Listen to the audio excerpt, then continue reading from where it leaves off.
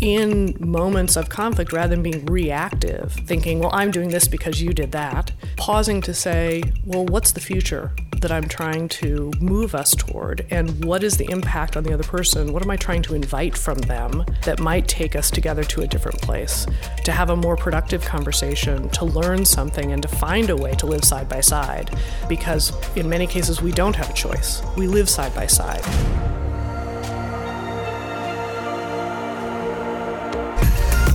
Welcome to the LeaderShift podcast.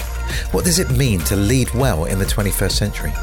We speak to significant leaders from around the world to learn how to shift our leadership up a gear and become the leaders we're called to be. We learn from leaders from the creative industries, law, church, charities and more as we seek to make a positive impact in the world. I'm on the campus of the prestigious Harvard Law School today, and I'm here to meet Sheila Heen. Sheila is an expert on managing difficult negotiations. She is a lecturer on law at Harvard Law School and the founder of Triad Consulting. Her corporate clients include Apple, BAE Systems, HSBC, Unilever, Pixar. She often partners with executive teams, helping them work through conflict, repair working relationships, and make sound decisions together. In the public sector, she's also provided training for the New England Organ Bank, the Singapore Supreme Court, the Obama White House, and theologians struggling with disagreement over the nature of truth and God. Heen has spent the last 20 years with the Harvard Negotiation Project, developing negotiation theory and practice. Heen is the co-author of the New York Times best-selling Difficult Conversations, How to Discuss What Matters Most, which has been named among the top 50 psychology classics and by Penguin as among the 75 most important books they've ever published. She is frequently on television and has appeared on Oprah, NPR, Fox News and CNBC's Power Lunch. Her articles have been published in the New York Times and the Harvard Business Review. I'm so excited to meet Sheila because she is the master of having difficult conversations, and that's something I'm not good at all, so I know I have a lot to learn. So we are at the Harvard Law School in Boston, Massachusetts, and this is a world famous institution, and I'm excited to be here with you, Sheila. And your role here is as a professor of law, but you're also heavily involved in the Harvard Negotiation Project. Can you tell us a little bit about how you come to be here? Well, it was sort of an accident. I came to Harvard Law School to come to law school, and within my first year I met Roger Fisher. And that's the rest of my life. Roger wrote Getting to Yes, which is a foundation book in the negotiation and conflict resolution space. But he also fought in World War II. And he came home from the war to find that of the 6 college roommates who had started college together, and they stopped out at the end of their first year to go to war, he was the only one who came home. And the rest of his life was really motivated, driven by a desire to find better ways to handle conflict around the world. I was inspired by the story you told me that Roger would just be reading the newspaper and realise there was a border conflict somewhere, and he would kind of insert himself in just by sending unsolicited faxes. Is that right? Oh yeah, he'd say, Sheila, come in. I think we should start working on this. I think maybe we can be helpful. And one of his gifts is he would immediately treat you like a peer. I'm thinking, I know nothing. I have nothing to offer. But he would say, let's talk about this border dispute between Peru and Ecuador. And he would come up with advice. And then he would write a letter to the leaders, each of the leaders, and he would fax it off to them, right? And they'd be getting some fax from a guy named Roger in the United States. And periodically they'd say, gosh, this is kind of interesting. And they would actually call him back. And he got himself basically invited into or inserted into conflicts all over the world. Amazing. It's not what everybody might think of when we think of a law school. If you watch a show like Suits, the legal industry is about individuals making as much money for themselves as possible. This seems to have a more philanthropic, altruistic vision behind it.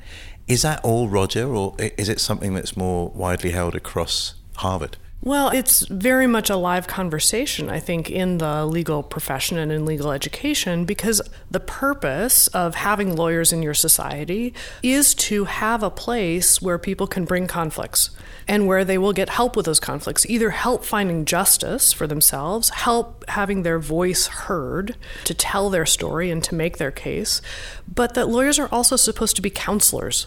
They're supposed to help people find their way to the other side of conflict. And I think that so often these days, and maybe particularly in the American system, lawyers often make conflict worse. And so one of the things that we talk a lot about in the course that I teach, the negotiation course that I teach, is what's the difference between litigating a case and actually helping someone find a solution that can settle that case? And how do we be forces for good for our clients to represent their interests, but help them see their interests with a longer term perspective and help them to actually find solutions rather than simply to escalate things, which costs them a whole lot more. And most lawyers actually who really are good at what they do have too much on their plate. And so if they can actually be helping clients more efficiently find solutions faster, that's good for everybody. I love that reframing. That seems to be a real leadership trait, actually. We're not just accepting the industry as it is, we're wanting to reframe that and reframing it for a good purpose, a redemptive purpose, some might argue. And there are collateral benefits in doing that, both from a, I guess, personal lifestyle, busyness kind of approach, but also the sector ends up with a better reputation. People are more likely to trust you. It might be better for business to do good. Oh, absolutely better. And also better for them individually and personally. I mean, you have a lot of burned out lawyers, a lot of lawyers in pain because they've lost sight of the purpose for which they went to law school. They've lost sight of what does this mean? What impact am I having on the world? And how do I rethink what I'm doing so that I can actually finally, again, feel like I'm helping people? I've met a lot of people who come to me. I run a fostering and adoption charity in the UK, and people in kind of corporate America or corporate UK, they say, well, I'm going to leave that and I'm going to go and start a charity. And I kind of often want to say back to them, actually, there's more chance of you doing good staying where you are and redeeming the opportunities that you have. So, you know, if people are feeling like they're not doing good anymore, do you have any advice? How can they begin to find that good purpose within the space they're in rather than having to start something up again and become a beginner again, maybe? Yeah, and it's not that there's anything wrong with walking away and starting something new and being a beginner again, but at the same time, there's a cost to that because often in the role that you're in the profession that you're in, you have a network of relationships and you have a reputation where people respect what you have to say and you actually have a lot of influence. Because if you talk about what do we mean when we talk about people having power? From a negotiation perspective, power is the ability to influence others. And often staying in the network you're in the profession that you're in, you have actually more influence. More people trust what you have to say than if you tear yourself out of that and start anew. You can take some of your reputation with you, but you're also actually losing some of the influence you could have from inside whatever system you're in. That's right. Actually, as a charity director, the collaboration opportunity with someone who's already in a field where they are influential, it's exponentially more powerful for us. A lot of people listening to this podcast will have a Christian faith that informs their leadership. Can you tell us a little bit about your own faith journey? Yeah, you know, I grew up in Nebraska and Iowa in the evangelical church, and I think that the thing that I've come to appreciate over the years is that when we're in conflict with other people in our lives, that is where, in some ways, the greatest opportunity lies for not just to live our own faith, but also to wrestle with the challenges of living that faith, because I'm not feeling particularly kind or magnanimous, or I don't really see how I'm going to get to a place of grace in this conflict with you because you're driving me crazy, and you know it's been years that you've been driving me crazy and you're wrong, just flat out wrong. And so my ability to find a place where I can be curious and I can hold that person in compassion and curiosity rather than frustration and contempt, which is, I think, for human beings, the greatest challenges live in the relationships that we're currently in. And that those relationships are often there to teach us something about ourselves and about what it means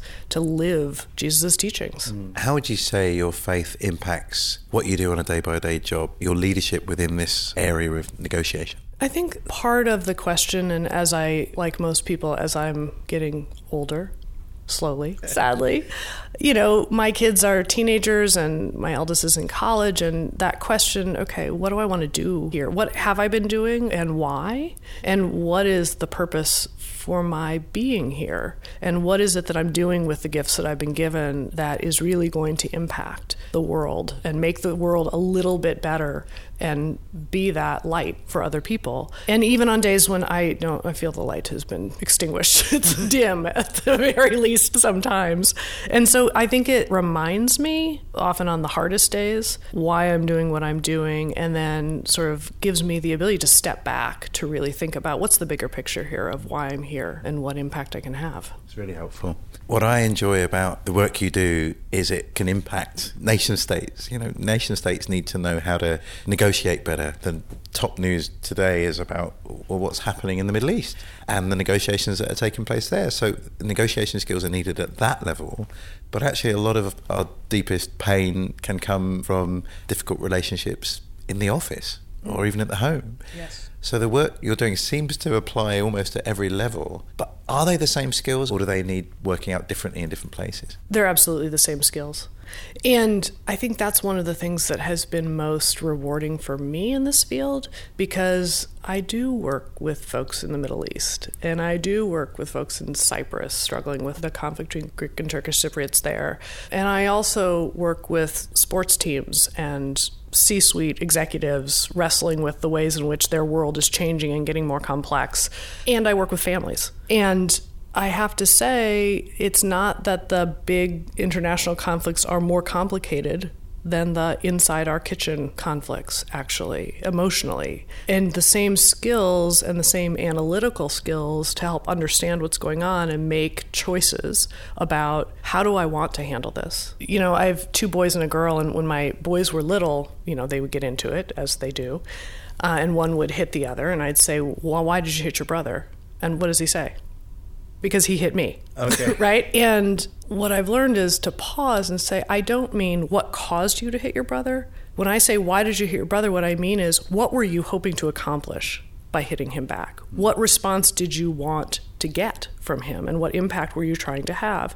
And I think in moments of conflict, rather than being reactive, thinking, well, I'm doing this because you did that, pausing to say, well, what's the future that I'm trying to move us toward, and what is the impact on the other person? What am I trying to invite from them that might take us together to a different place, to have a more productive conversation, to learn something, and to find a way to live side by side? Because in many cases, we don't have a choice. We live side by side in this region, or in our parenting relationships with each other, or with our neighbors.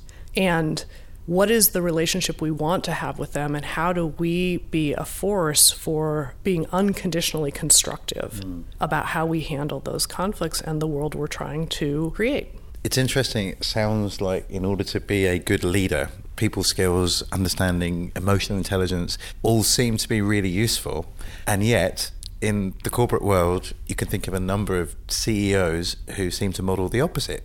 So Elon Musk is not particularly well known for his people management skills. He was in a huge conflict with a rescue diver trying to help kids out of a cave in Thailand, and he decides to go on a Twitter rampage. Or Steve Jobs, also not brilliantly known for his people skills. Even in politics, some of our politicians have better people skills than others.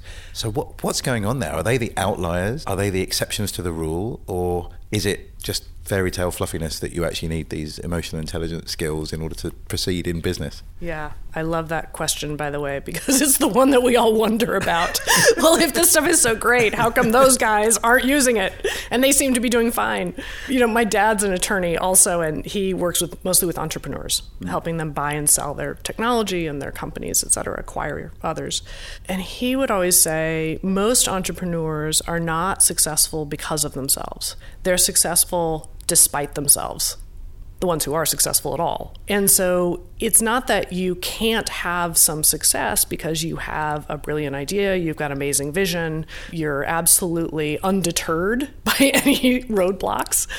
You don't take the feedback that this might not work, and you plow through and insist it's going to work anyway, and you gamble in a way that pays off. So when we look at Elon Musk or Steve Jobs or others who are sort of infamously difficult, I think the question we should be asking is not how come they're as successful as they are, despite their impediments. Maybe the question we should be asking is, boy, how much more successful could they be if they weren't constantly stirring the pot, alienating other people, causing people to spend time and energy arguing, fighting, doubting, managing scandals? And what if we could put all that energy toward actually accomplishing what they actually have the vision to point us toward, but maybe not the skills to help us get there without a whole lot of collateral damage and transaction cost? That is fascinating. I'm riffing with you now because I'm really interested in this. So there is a sense of emotional toughness that leaders might need, that if we're always trying to get consensus, it's very difficult to move forward. Famously, Steve Jobs talked about not wanting feedback about his phone, because if people knew what they want, they would have had it already, but they don't know what they want, so I need to create something new. Mm-hmm. And there is something debilitating and paralyzing about always being worried about what other people are thinking, will they like it, keeping everybody on board and happy, and therefore surging ahead and making innovation. That toughness does need to be there. But on the other hand, you're not a leader unless you're taking people with you. So how do we work through that tension? Is there a paradox there? What's the balance? What should leaders do? I don't want to be so sensitive that I can never make a difficult decision. I don't want to be insensitive that I'm always making difficult decisions. Do you have advice for us? Yeah, well, I think that sometimes people think, well, if I have all these skills, that just means I'm nice all the time and that I always proceed with consensus. Consensus is actually a very dangerous way to lead an organization, because the idea of consensus is that everyone, full stop, is on board. And that will never be true when you have to make difficult judgment calls. And it also means that the status quo is going to stay in place because one person can veto us changing anything. And so I actually think that good leadership skills around communication and managing conflict means having the toughness to invite that conflict in and to say, I'm not going to strong arm us into a decision, but I'm going to invite us to actually have an honest and candid conversation to wrestle with why we see this so differently and why we have different predictions or timelines or strategies for where we're going and how we're going to get there. Because I need the diversity of opinion to be on the table so that together we actually can put all the puzzle pieces of the picture of reality that we each see and our past experience on the table to construct a more complete picture. And if we have the most complete picture we can have at this stage in a complex, fast-moving environment, that's going to be the place where we can make sound decisions together. And I'll take the heat for making the call at the end of the day, but I actually want to hear everybody out, as well as to share why, given everything I've heard, I think we're going where we're going. And often people will come with you as long as they feel heard and that their view and their worries for what they see coming or their objections, that's incredibly important. If they feel heard, now they're on board, and now I see the objections and the roadblocks we're likely to face, so that now together we're actually much more likely to get there. That is really good, actually. I can see it in myself as a leader, either the fear of having the difficult conversation because of dealing with negative reactions and the emotional responses and being blown off course, but actually the opposite fear, if I don't have those difficult conversations, A, I'm not going to bring people with me, but B, they're not going to be able to point out what needs to get done, what needs to be heard. So that's really, really good. I know your latest book has looked at feedback and less about giving feedback, but more about receiving feedback. Tell me where you got to with that. Why was that an important book for you to write, and why it might be particularly helpful for leaders to be aware of it? So I had spent 20 years helping people with their most difficult conversations, and the one that comes up again and again and again is feedback conversations. There are very few organizations in the world who feel that they're having the feedback conversations they need to have and that they're going as well as they need to go. By the way, if you're in an organization that is that way, call me, because I want to know all about it. I would love to learn from that. So the question became, why are we not having those conversations? And, some of it is identity. I don't want to hurt the other person's feelings, or I tried and they didn't take it well, so why go through that again? But after wrestling with this question for a number of years, one day it occurred to us, we've been focused on teaching givers how to give, but that's actually only half the equation. In any exchange of feedback between giver and receiver, it's actually the receiver who's in charge of what they decide to let in and how they respond or what sense they make of it and whether and how they choose to change. So maybe we're missing half the story here. And so we started to look around to say, well, what's out there on the challenges for all of us, by the way, and maybe particularly people who are high achievers. We're very hard on ourselves, and finding out from other people, receiving feedback, formal or informal, direct or indirect, it's often indirect, but how we're impacting other people in the world can be deeply upsetting. And I've actually come to believe that receiving feedback is a skill, and it's actually a distinct leadership skill, that if you get good at it, not only can you take charge of and accelerate your own learning as a leader, but as you move up in organizations, fewer and fewer people are willing to give you candid coaching about, like you're having a bigger and bigger impact on everybody and everything, and fewer and fewer people are willing to tell you about it.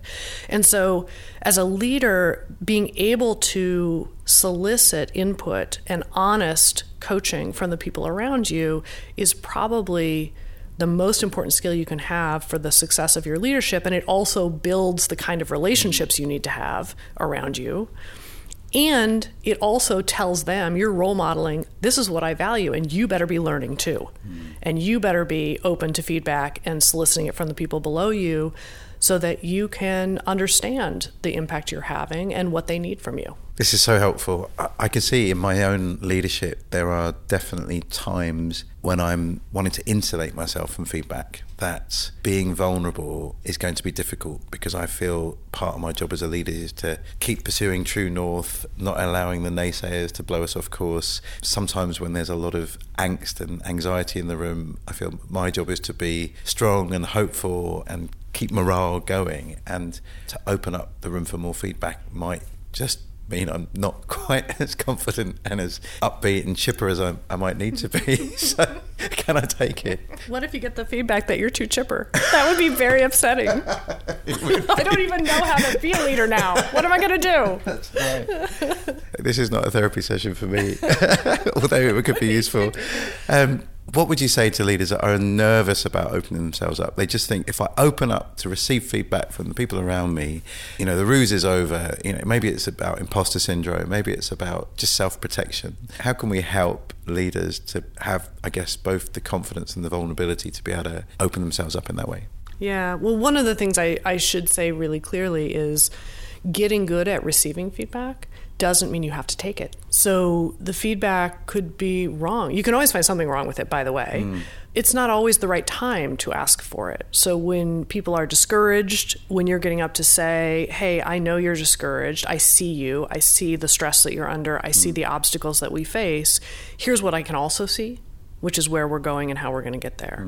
That may not be the time to open it up in the town hall to feedback, but it could be. Because if you get the sense that the people you're leading think you don't see the obstacles, then you need to let them know that you do. And saying to the town hall, what is it that you think I don't get? Because that's really important for me to understand. And being willing to listen and acknowledge what seems right about it. And then to say, okay, so here's what I think is right about what you're saying. Here's something I can see that maybe you can't see, which is what I think we're bringing to the table that will help us overcome or meet those challenges. Then we're having an honest conversation because they really feel seen and heard. And you may learn something, by the way, important. But that's a particular purpose for that conversation that's really valuable. So I think that as a leader, you do need to choose your moments, and town halls are probably the most challenging place to do that. Just going, I'm not talking about having, 7-hour-long meetings with every person you work with. Nobody has time for that. It's mostly just integrating some simple practices into your everyday life, where you walk out of a meeting and you say to somebody, hey, what's one thing that if we changed it about the way we run that meeting would make it better? What's one thing that if I changed it would make a difference for you, because I know you're under a lot of stress this month? And if there's anything I can change, I want to consider it, let me know. So it's very simple signals that the door is open, and always looking for ways to improve and understand how it can be better. That's really helpful. We found in our organization the culture of immediate review. So literally, as you were saying, as soon as we leave a meeting, normally the 3 questions we're asking, what went well, what was surprising, what would we change next time, actually does create that very easy, normal way of changing things without it having to build up and people get upset. And because often our meetings are quite similar, and so if we can change it the first time, it will be better for later down the track. So you're right. It's less about having 7-hour conversations and more about small changes that might be able to shift the whole culture along. I think that is really helpful. I think there are also different kinds of feedback that are useful to have in our heads, because the 3 questions you're asking are capitalizing on the first 2 and maybe minimizing the last one, which is good. So the 3 kinds of feedback are appreciation. Appreciation just makes people feel seen and heard and encouraged, and it's what keeps us going on those hard days, that somebody notices or cares about how hard we're working and what we're accomplishing. That's often in short supply, by the way, in our lives. The second is coaching, which is, hey, how could I be better? How could we get there faster? How could I be more efficient, more knowledgeable, more effective, etc.? And when you're asking questions about what surprised us that we should pay attention to and what could we improve, you're really looking to always be pursuing excellence or pursuing growth. The last kind of feedback is evaluation. That's the one that rates or ranks you. And I think that's the one that is most difficult emotionally to feel judged, but it's the one that people are fastest to give. Yeah, you're a 3-star leader today. I know, you just... Was that 3 out of 3? Yeah, exactly. That's what we want to know right away. How did I measure up? Am I good enough? And, coming back to faith, I think that's the question, or maybe that's the answer that we're offered. Are you good enough? No, but you're accepted anyway. The Leadership Podcast is brought to you by World Vision, a global Christian humanitarian organisation with over 70 years of experience, working alongside communities, churches, donors, partners and governments to help the most vulnerable children reach their full potential by tackling the root causes of poverty and injustice. World Vision partners with churches through discipleship tools and experiences that will strengthen families, transform churches, and set your people on mission to serve the least of these in your community around the world. When Jim Collins wrote his book Good to Great, he did a separate pull-out volume that looked at the charitable sector. I'm wondering whether you've noticed in the work that you do, whether there are different issues afoot, or maybe just different trends, I guess, within maybe the faith sector or the charitable sector. Do you notice any differences that people might need to be aware of? I do notice that part of what's hard in the charitable sector, and maybe in organizations of faith or mission, is that honest feedback and honest conversation sometimes are even harder to come by because we don't want to hurt somebody else's feelings. We don't want to disappoint anyone else. We don't want to deliver bad news. We hope and we go home and pray that it gets better on its own and I don't have to have this conversation. And so I think that actually we're more apt to avoid important conversations that we should be having a lot earlier. And we think to ourselves, well, I'll just have compassion and I'll forgive and I'll hope that it gets better on its own. Rather than having the compassion and the caring to say, hey, we need to talk about this because it's not working as well as I think it needs to. And I need to understand what's going on from your point of view, but I also need to share the impact that that is having. And that having the courage to be kind in that way is the thing that is most needed, but we're slowest sometimes to do in those organizations. Yeah, I hear that a lot from boards relating to charities, because often board members are from the corporate world where the culture is very different. And the phrase, it kind of annoys me. I've got a theological background. You're being too Christian. And I'm going, well, you can never be too Christian. What do you mean? Yeah. But what you mean by that, I think, is you're just being nice. You're backing out the tough conversations. I think the other side of it is, particularly in the faith world, but often in the wider charity world, is that people have higher expectations of each other. So because we're all in this for not necessarily personal financial benefit, we're in this because we care about vulnerable children, we care about poverty, we care about the exploitation of women, and therefore we're all going above and beyond. So why isn't everybody going above and beyond? And why don't you cut me some slack when I'm not performing in this area because I'm already giving in this area? Yeah. Or within churches, because of the commitment that we have to Jesus and the grace we've received from him, we might expect more of each other in terms of our transformed character and likeness to Christ. So how does that play into what you're seeing? Yeah, I think that part of what we're struggling with is how to really practically live the message that Jesus offered, which was, I fully accept you just the way you are in all of your brokenness. But I also have big expectations that this is not where you're going to stay. So it's a combination of evaluation and then coaching, but also an appreciation for how far you've come or the moments of grace that you're able to achieve. And that combination of stance with each other is really hard. And, one of the most interesting things for me is reading the New Testament with a lens of negotiation and conflict, because those darn disciples are in conflict with each other all the time. You'd think that they would show up with their best selves. I mean, there's Jesus right there. I would like to think that I would behave better. Yeah. But of course, they're just as human as the rest of us, and they're jockeying for status and recognition and appreciation, and they feel like, but I did this, and why isn't that noticed? And Jesus is constantly lovingly engaging with them on that, not avoiding it, and saying, hey, you're worried about the wrong things, or hey, this is what it's really all about. You're getting caught up in things that don't matter. And so he is accepting them, but also challenging them and coaching them, and offering them a lot of appreciation. Like, they feel seen in his presence, as do the, wretched of the earth, the tax collectors and the prostitutes and the children feel seen. And I think as human beings and as leaders, that's the role model for us. I'd love to read that book. I hope you're going to write that book. Reading the New Testament through the lens of conflict, I think it is a really powerful one. And you're right, the disciples are. It always struck me that Jesus, 3 times I think it is in Mark's Gospel, predicts his death. And almost immediately there's an internal fight about who's the most powerful, or who's going to get to inherit the kingdom, or a parent gets involved and start asking her kids to be accepted into the kingdom and on his right or his left. Yes. Then you read 1 Corinthians, which is probably the most quoted New Testament letter at weddings, because you've got this chapter about love and patience and kindness, and yet that chapter was written in the middle of an absolute meltdown in a church over sexual immorality, people sleeping with their stepmothers, and all sorts of stuff going on. And you go, wow, even if the fresh out of the box church was struggling with it then, we shouldn't be surprised that our churches today are going to have some of the similar challenges. So I kind of take that to be encouraging, that it's normal, sadly normal, because we're not yet, where we want to be. We're all a work in progress. God alone is going to be able to end all the conflicts when, the kingdom of heaven arrives on earth. But in the meantime, the thing I hold on to is that, and I hope you find encouragement in this, that Jesus said of us, blessed are the peacemakers, for they'll be known as the children of God. And it's almost like making peace is the family business. That's how people will know we belong to the family, is that yes, there's conflict, and we expect there to be conflict for forever in one sense, but we have a role to make peace now, wherever that is, in our families, in our churches, in our communities, in our countries.